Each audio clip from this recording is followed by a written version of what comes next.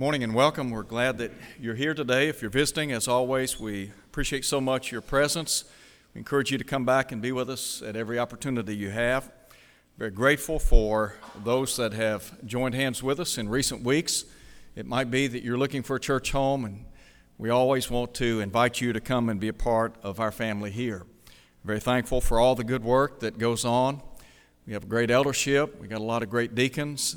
We got a lot of great people. And we'd love to have you be a part of us. I do want to mention last week I said something about a television program that B.J. Clark and I have been doing for several years called Counterpoint. That program airs in the Mid-South area every Sunday afternoon on Channel 14. There are some other channels that it appears on at 3:30 every afternoon, then Monday night at 6:30 p.m. and Wednesday night 7:30 p.m. I mention this because at GBN they have made the decision to try to put this program on nationally. And they have been offered a slot on Tuesday evenings at 7 p.m. on Dish and Direct. And they said it would go into about 54 million homes. And so I know that some of you gave last week, and for that I'm very grateful. It might be the case that you'd like to help support this work. If that's the case, we'd love to have you help us. You could see one of the elders. I know that they'd be more than happy to take any proceeds that you have, and they will forward that on to the right parties. But appreciate so much those of you that have helped. I want to invite you to look with me today at 2 Corinthians chapter 4. 2 Corinthians chapter 4, beginning in verse 8 and following. We're going to be talking about facing the valleys of life. Life is often filled with peaks and valleys, highs and lows, good times and bad times. And those of us that have been around for a while, we understand that's what life is about. And there are literally good days and there are bad days. When we face those times wherein we find ourselves in the valley, I think what's important for us is to try to keep a level head, to try to keep our head on straight. If you look at the life of the Apostle Paul, you'll find that he too faced peaks and valleys, good times and bad times. And yet, despite the valleys of his life, he was able to keep the right perspective. And there are a lot of things that challenge us in life. There are a lot of things that can lead us to a state of discouragement, to become so discouraged that we want to just walk away from everything. Well, it's in times like that we have to just step back, take a deep breath, and remind ourselves that life, there's more to life than what meets the eye. So I want to call attention to 2 Corinthians chapter 4 today. And as we think about trying to keep our head on straight when we're down in the valley, I want to begin by talking about the valley of a saint. The person that I'm talking about, as you well know, the Apostle Paul. Paul faced some difficulties in life, and those difficulties are well documented. As a matter of fact, Paul talks about the many conflicts that he faced in his ministry. In verse 8, here's what Paul said: "We are hard pressed on every side." It seemed as if that he and those with him were hemmed in on every side. He said, "We are perplexed." In verse 9, he said, "We are persecuted. We are struck down." Back in chapter 1, in verse 8, here's what Paul said: "We do not want you to be ignorant, brethren, of our trouble which came to us in Asia, that we were burdened beyond measure." He said, "above strength, so that we despaired even of life." In verse 9 he said, "Yes, we had the sentence of death in ourselves." Now you talk about being in a valley and facing some tough times. Paul is a tremendous example of somebody who's down in the valley, who is facing conflict. Now, granted, many of the conflicts and difficulties that he faced were a result of his faith in the Lord. And he'll talk about the difficulties that he faces because of his faith in the Lord. In verse 10, he said, always carrying about in the body the dying of the Lord Jesus, that the life of Jesus also may be manifested in our body. Paul would say to the Galatians in chapter 6, I bear the marks of the Lord Jesus. Paul's body was battered because of his faith and love for the Lord. And yet, he pushed forward. So I think about his difficulties, and I think about the many difficulties that we face in life. Sometimes those difficulties are because of our faith. Sometimes those difficulties are just a part of life. There are so many things that can weigh heavily upon us, whether it's sickness, disease, or some type of illness. It might be the loss of a job, a financial reversal. It might be that we have trouble in our marriage. It might be that there are problems with our children. Whatever those problems may be, they would fall under the heading of difficulties and conflicts. But note, if you would, his determination. When I think about a person who was determined, who was willing to rise up and move forward, who was resilient when it came to adversity, Paul comes to mind. I want to suggest that his caretaker was the Lord. Listen again to what he says in verse 8. We're hard pressed on every side. He said, yet we're not crushed. He said, we are perplexed, but not in despair, persecuted, but not forsaken, struck down, but not destroyed. Now go back and look at chapter 1 again. In chapter 1, again in verse 8, he said, we do not want you to be ignorant, brethren, of our trouble which came to us in Asia, that we were burdened beyond measure above strength, so that we despaired even of life. He said, yes, we had the sentence of death in ourselves, that we should not trust in ourselves, but in God, who raises the dead. Now, if God has the power to raise the dead, and he does, then obviously he has the ability to take care of us. And here's what he said in verse 10. Who delivered us from so great a death, and does deliver us, in whom we trust that he will still deliver us. I think Paul's saying, look, the Lord has been with me in the past, he's with me in the present, he'll be with me in the future. And that's true for us today. You can look back at times in your life, no doubt, when you face difficulties or conflicts, problems in your life, and you ask yourself, how did I ever get through those things? And you realize the Lord was with you. It might be the case that you're facing difficulties today. You understand the Lord is with you. It might be that you're going to be facing some type of problems in the future. Those problems may weigh heavily upon your mind, but again, you understand whatever comes your way, the Lord's going to be with you. I think that's why Paul was such a great person. He was able to maintain a sense of balance in life. You remember in 2 Timothy chapter 4, when he said, at my first defense, no one stood with me. He said, all men forsook me. But then he said, the Lord stood with me and strengthened me. God stood by him until the day he died, and God will stand by us. So his caretaker was the Lord. And then I think about his tremendous courage in the Lord. You think about somebody facing death, looking death square in the eyes, and yet confident, courageous, willing to continue on in the ministry. Here's what he said in verse 10. For we who live are always delivered to death for Jesus' sake, that the life of Jesus also may be manifested in our mortal flesh. He said, so then death is working in us, but life in you. But since we have the same spirit of faith, according to what is written, I believed. And therefore I spoke. We also believe, and therefore, Paul said, speak. Knowing that he who raised up the Lord Jesus will also raise us up with Jesus and will present us with you. For all things are for your sakes, that grace having spread through the many may cause thanksgiving to abound to the glory of God. What a tremendous attitude. Now, I think about the valley of a saint, but then there's a second thing I want you to consider with me very quickly. And that is the vision of a saint. Sometimes we talk about people who are visionaries, who have the ability to project out into the future, and they see opportunities. And they look at life in that manner.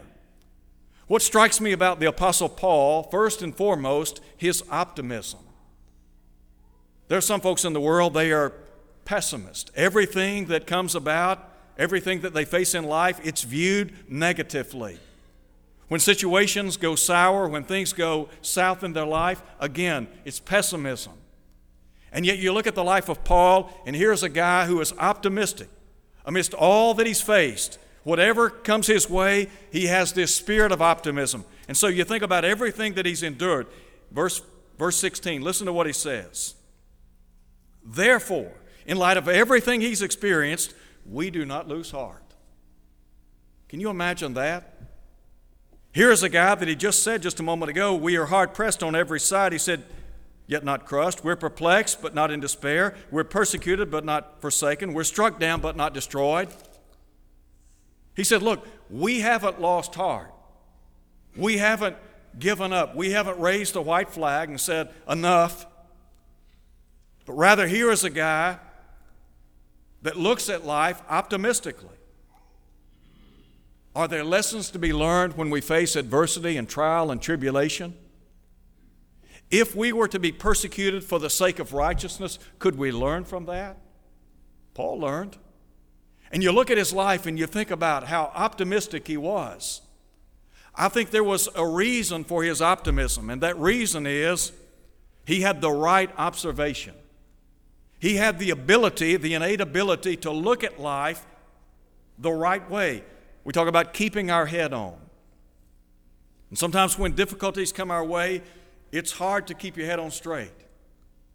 It's easy to become pessimistic. I'll grant that. It's easy to become discouraged. You remember in Hebrews chapter 12, when the writer encourages first century saints to run with patience or endurance the race that's set before them.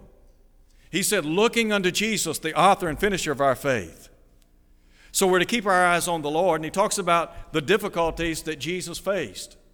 In verse 3, he said, lest you become weary and discouraged in your souls. The writer knew discouragement is a reality.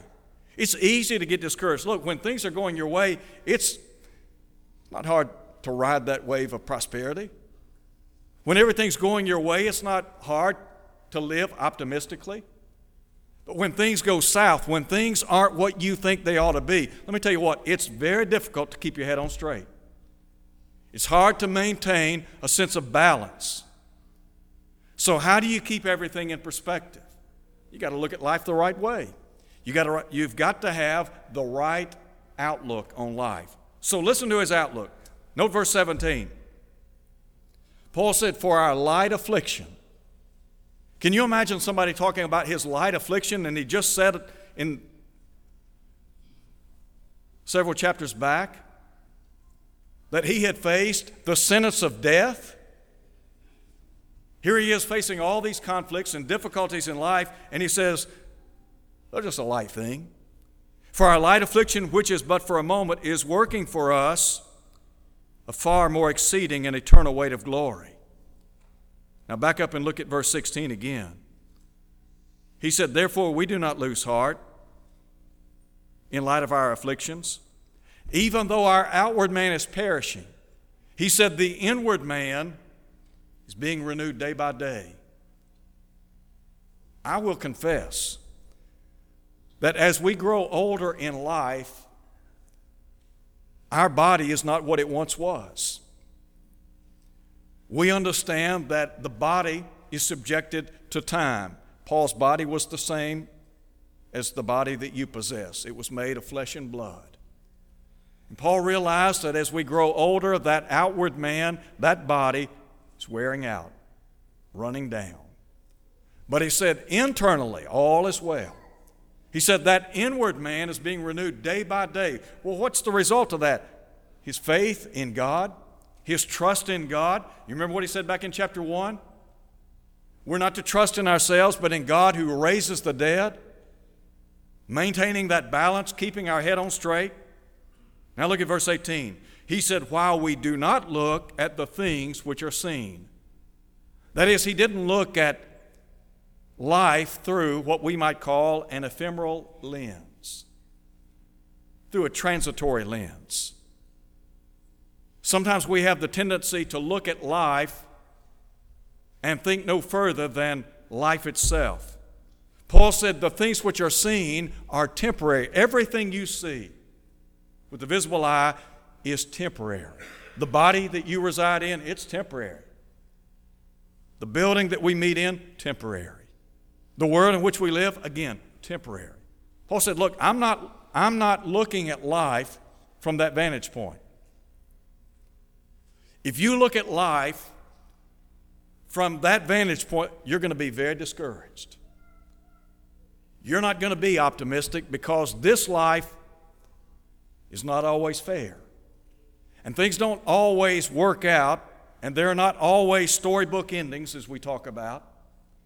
Sometimes things don't go right. It may be the case that you've been dealt a series of blows in your life that have left you reeling, and you wonder how in the world you can make it. Well, if you just look at the here and now, it can be discouraging. But Paul didn't look at life that way. Rather, he looked at life through an eternal lens. He projected out into the future. We talk about this vision of a saint.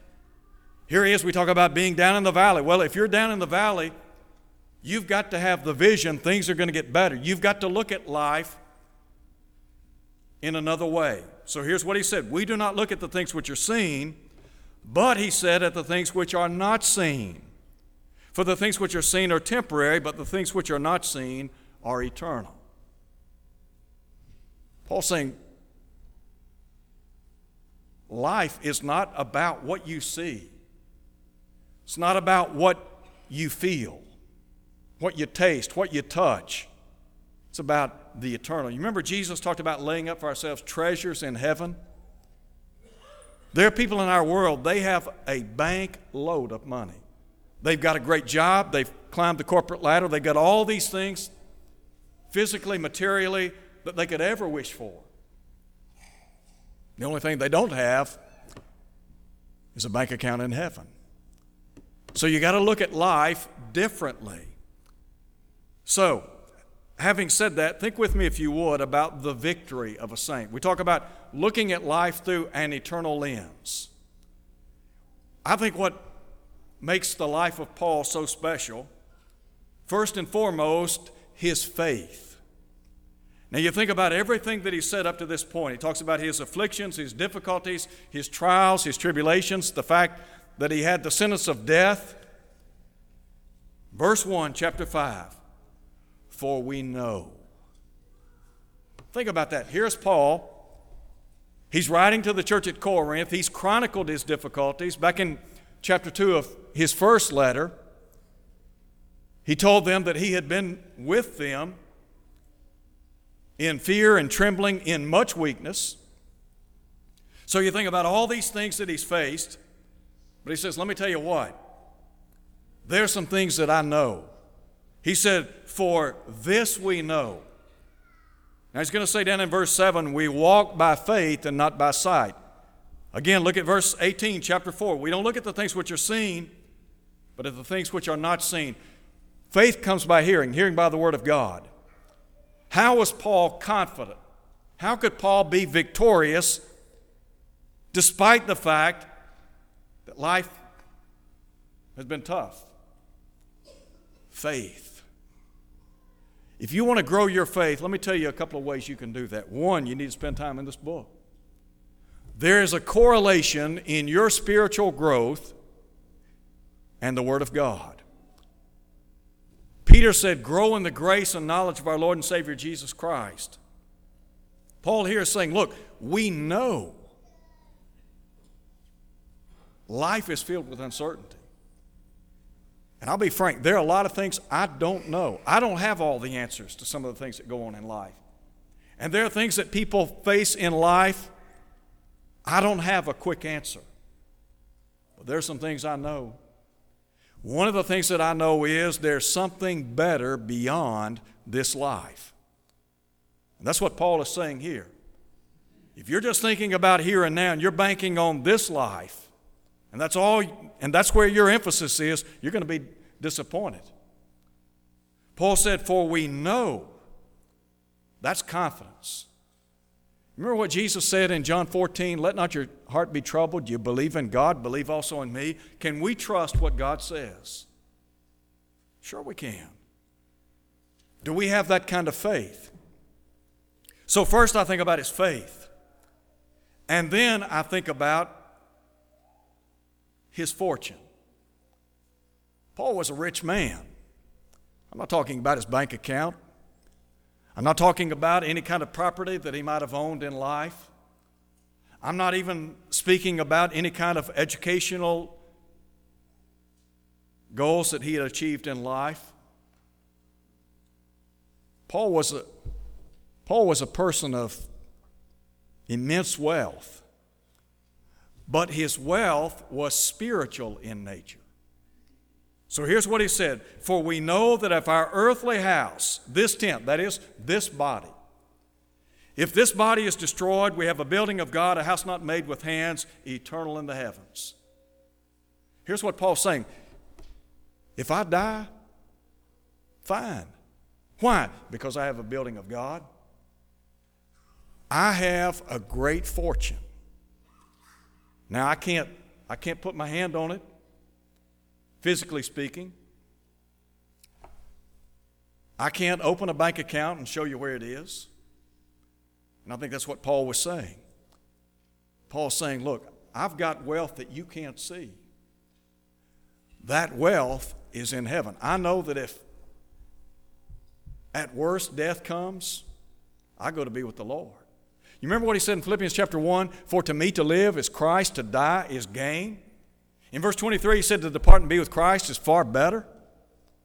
Paul's not looking at just the here and now. When he's in the valley, he's thinking about the fortune that he has. He's getting through that valley on the basis of his faith. And then what about his future? In verse 2, here's what he said, for in this we groan, earnestly desiring to be clothed upon with our habitation which is from heaven. If indeed, having been clothed, we shall not be found naked. For we who are in this tent groan, being burdened, not because we want to be unclothed, but further clothed. Notice what he says, in this tent, that is in this body, what do we have? Burdens, difficulties, trials. But he said, we desire to be further clothed, that mortality may be swallowed up by life. Now he who has prepared us for this very thing is God, who always has given us the Spirit as a guarantee, that we are always confident, knowing that while we are at home in the body, we're absent from the Lord. For we walk by faith, not by sight. We are confident, yes, well pleased, rather to be absent from the body and to be present with the Lord. What a great future. Paul was living with a future. That future was with God. You ever thought about heaven? We talk about our faith, we talk about our fortune, but our future. Do you have a future? Sometimes individuals will leave a company because they see the handwriting on the wall. They don't have a future there. They can't climb the corporate ladder. Sometimes a young man, young lady will date, and they'll realize they're not compatible. They'll walk away from one another. They realize they don't have a future together. Well, if you're a child of God, you have future. Jesus said, let not your heart be troubled. You believe in God, believe also in me. In my Father's house are many mansions. He said, if it were not so, I would have told you. And I go to prepare a place for you. And he said, if I go to prepare a place for you, I'll come again and receive you unto myself, that where I am, there you may be also. Not always easy to keep your head on straight when you're in the valley. Let me just share something with you very quickly. Several days ago, I received a text. I'm going to tell you who sent me the text. Eddie Archer. He was in Chicago, and he said, it's been a year and 10 months to the day that Andrew died. He said, I've had him on my mind all day long. He was hurting. He was, as we would say, in the valley. How do you respond to that? I sent him a text back, and I said, one thing you need to remember, every day that you live is one step, one day closer to being with Andrew.